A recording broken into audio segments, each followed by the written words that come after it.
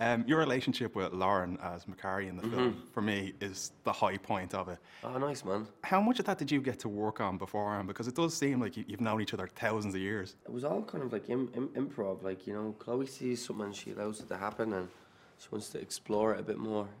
So she kind of let that go on. And there's other things in the film as well that, you know, if she sees something, she lets it go on. That's a credit to her again, how brilliant of a filmmaker she is. But yeah, it wasn't rehearsed at all. You famously tweeted Stan Lee saying, "Please make me a superhero." Did you ever get to meet Stan Lee? Well, I didn't, no. But he was obviously listening, eh? I mean, I would have loved him to show up in this, you know, like the way he does a small cameo and everything. Would have been brilliant. I think he would have been alongside Droog as well. Yeah, it's definitely a character that would speak to him. Yeah. You have your magic notebook. That was one of the things you put in that. Is there anything in it now you can share with me so I can look back and say, well, Barry got that Oscar because he said it to me? Martin McDonagh was in that list as well, and I got to work with him, just rapped with him actually. Just putting energies and manifesting it, isn't it? Yeah. Yeah. I'm a big believer in, you know, energies and attracting and stuff like that. Marvel have a series of the moment, What If? I know a couple of years ago you were training for the Celtic Cup. Unfortunately, you didn't get I to know. do that. Another universe, you're not an actor. What if you were, you know, a UFC or boxing champion? Is that something that you would have went down? Yeah, definitely. I love a bit of boxing. Getting to meet Kelly Harrington last night. I mean, I know Kelly very, very well already. She's from the area, so yeah, boxing is definitely something I would have loved him to do. A great young boxer, Pierce O'Leary as well. He's from the area. He's brilliant. So yeah, the chance was there to you know, get in and move around with them lads. Kelly's always asked me to do I want to spar? I'm like, no, I don't want to spar. How do you think that would go for you? Yeah. You're talking there about working with Martin McDonagh, you're working with Colin Farrell as well. What is it about those, like Martin McDonagh, like your roles tend to be, not to pigeonhole you, but you know, you're kind of the strong silent type, where Martin McDonagh is very verbose in his writing, obviously come from a theatre background.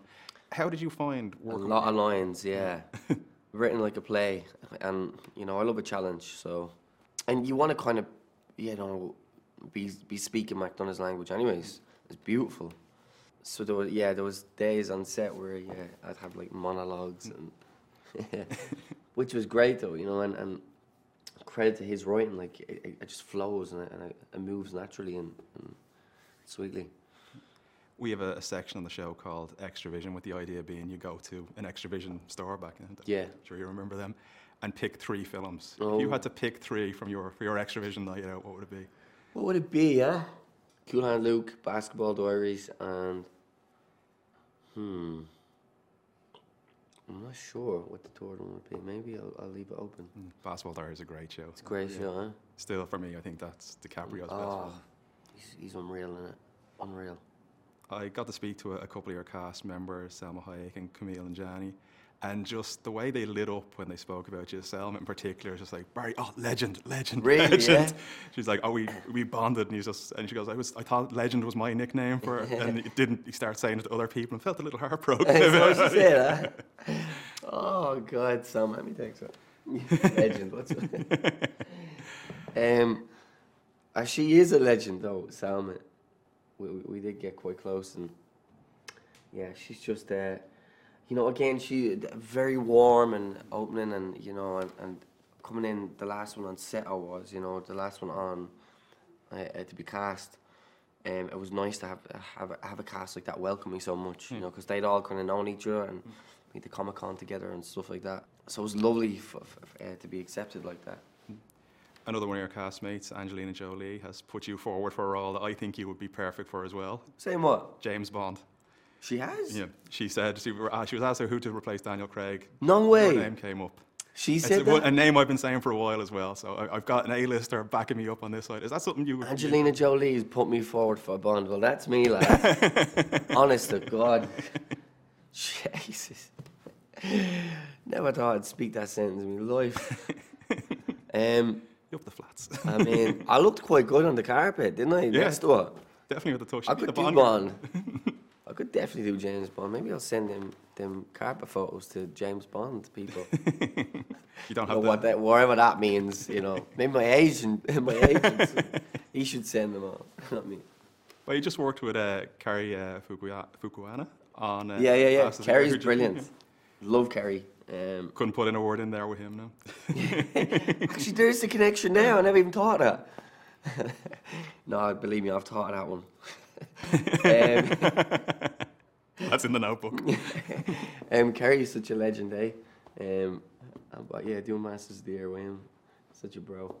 Finally, another role that, and I think again because you would be perfect for, because I think you look very like him, is Billy the Kid.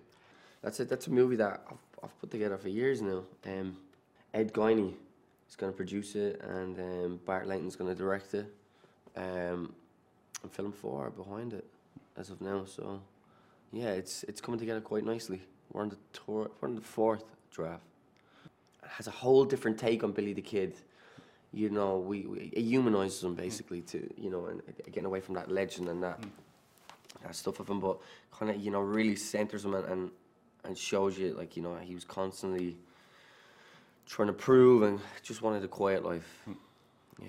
So kind of like an assassination of Jesse James type of. Yeah, that's it, yeah. As opposed to Young Gun. What he was like behind closed doors almost, like, you know, before he stepped out and had to put the shoes on. Yeah. The William Bonney before the bid. Yeah. Sounds really interesting. I'm getting the wrap-up signal there, Barry. It's been Oh, an no way. absolute pleasure to speak to you. Thank you so much, Cheers, man. It's an man. honour to meet you. Legend. Thanks so much, man. Best of luck. Legend.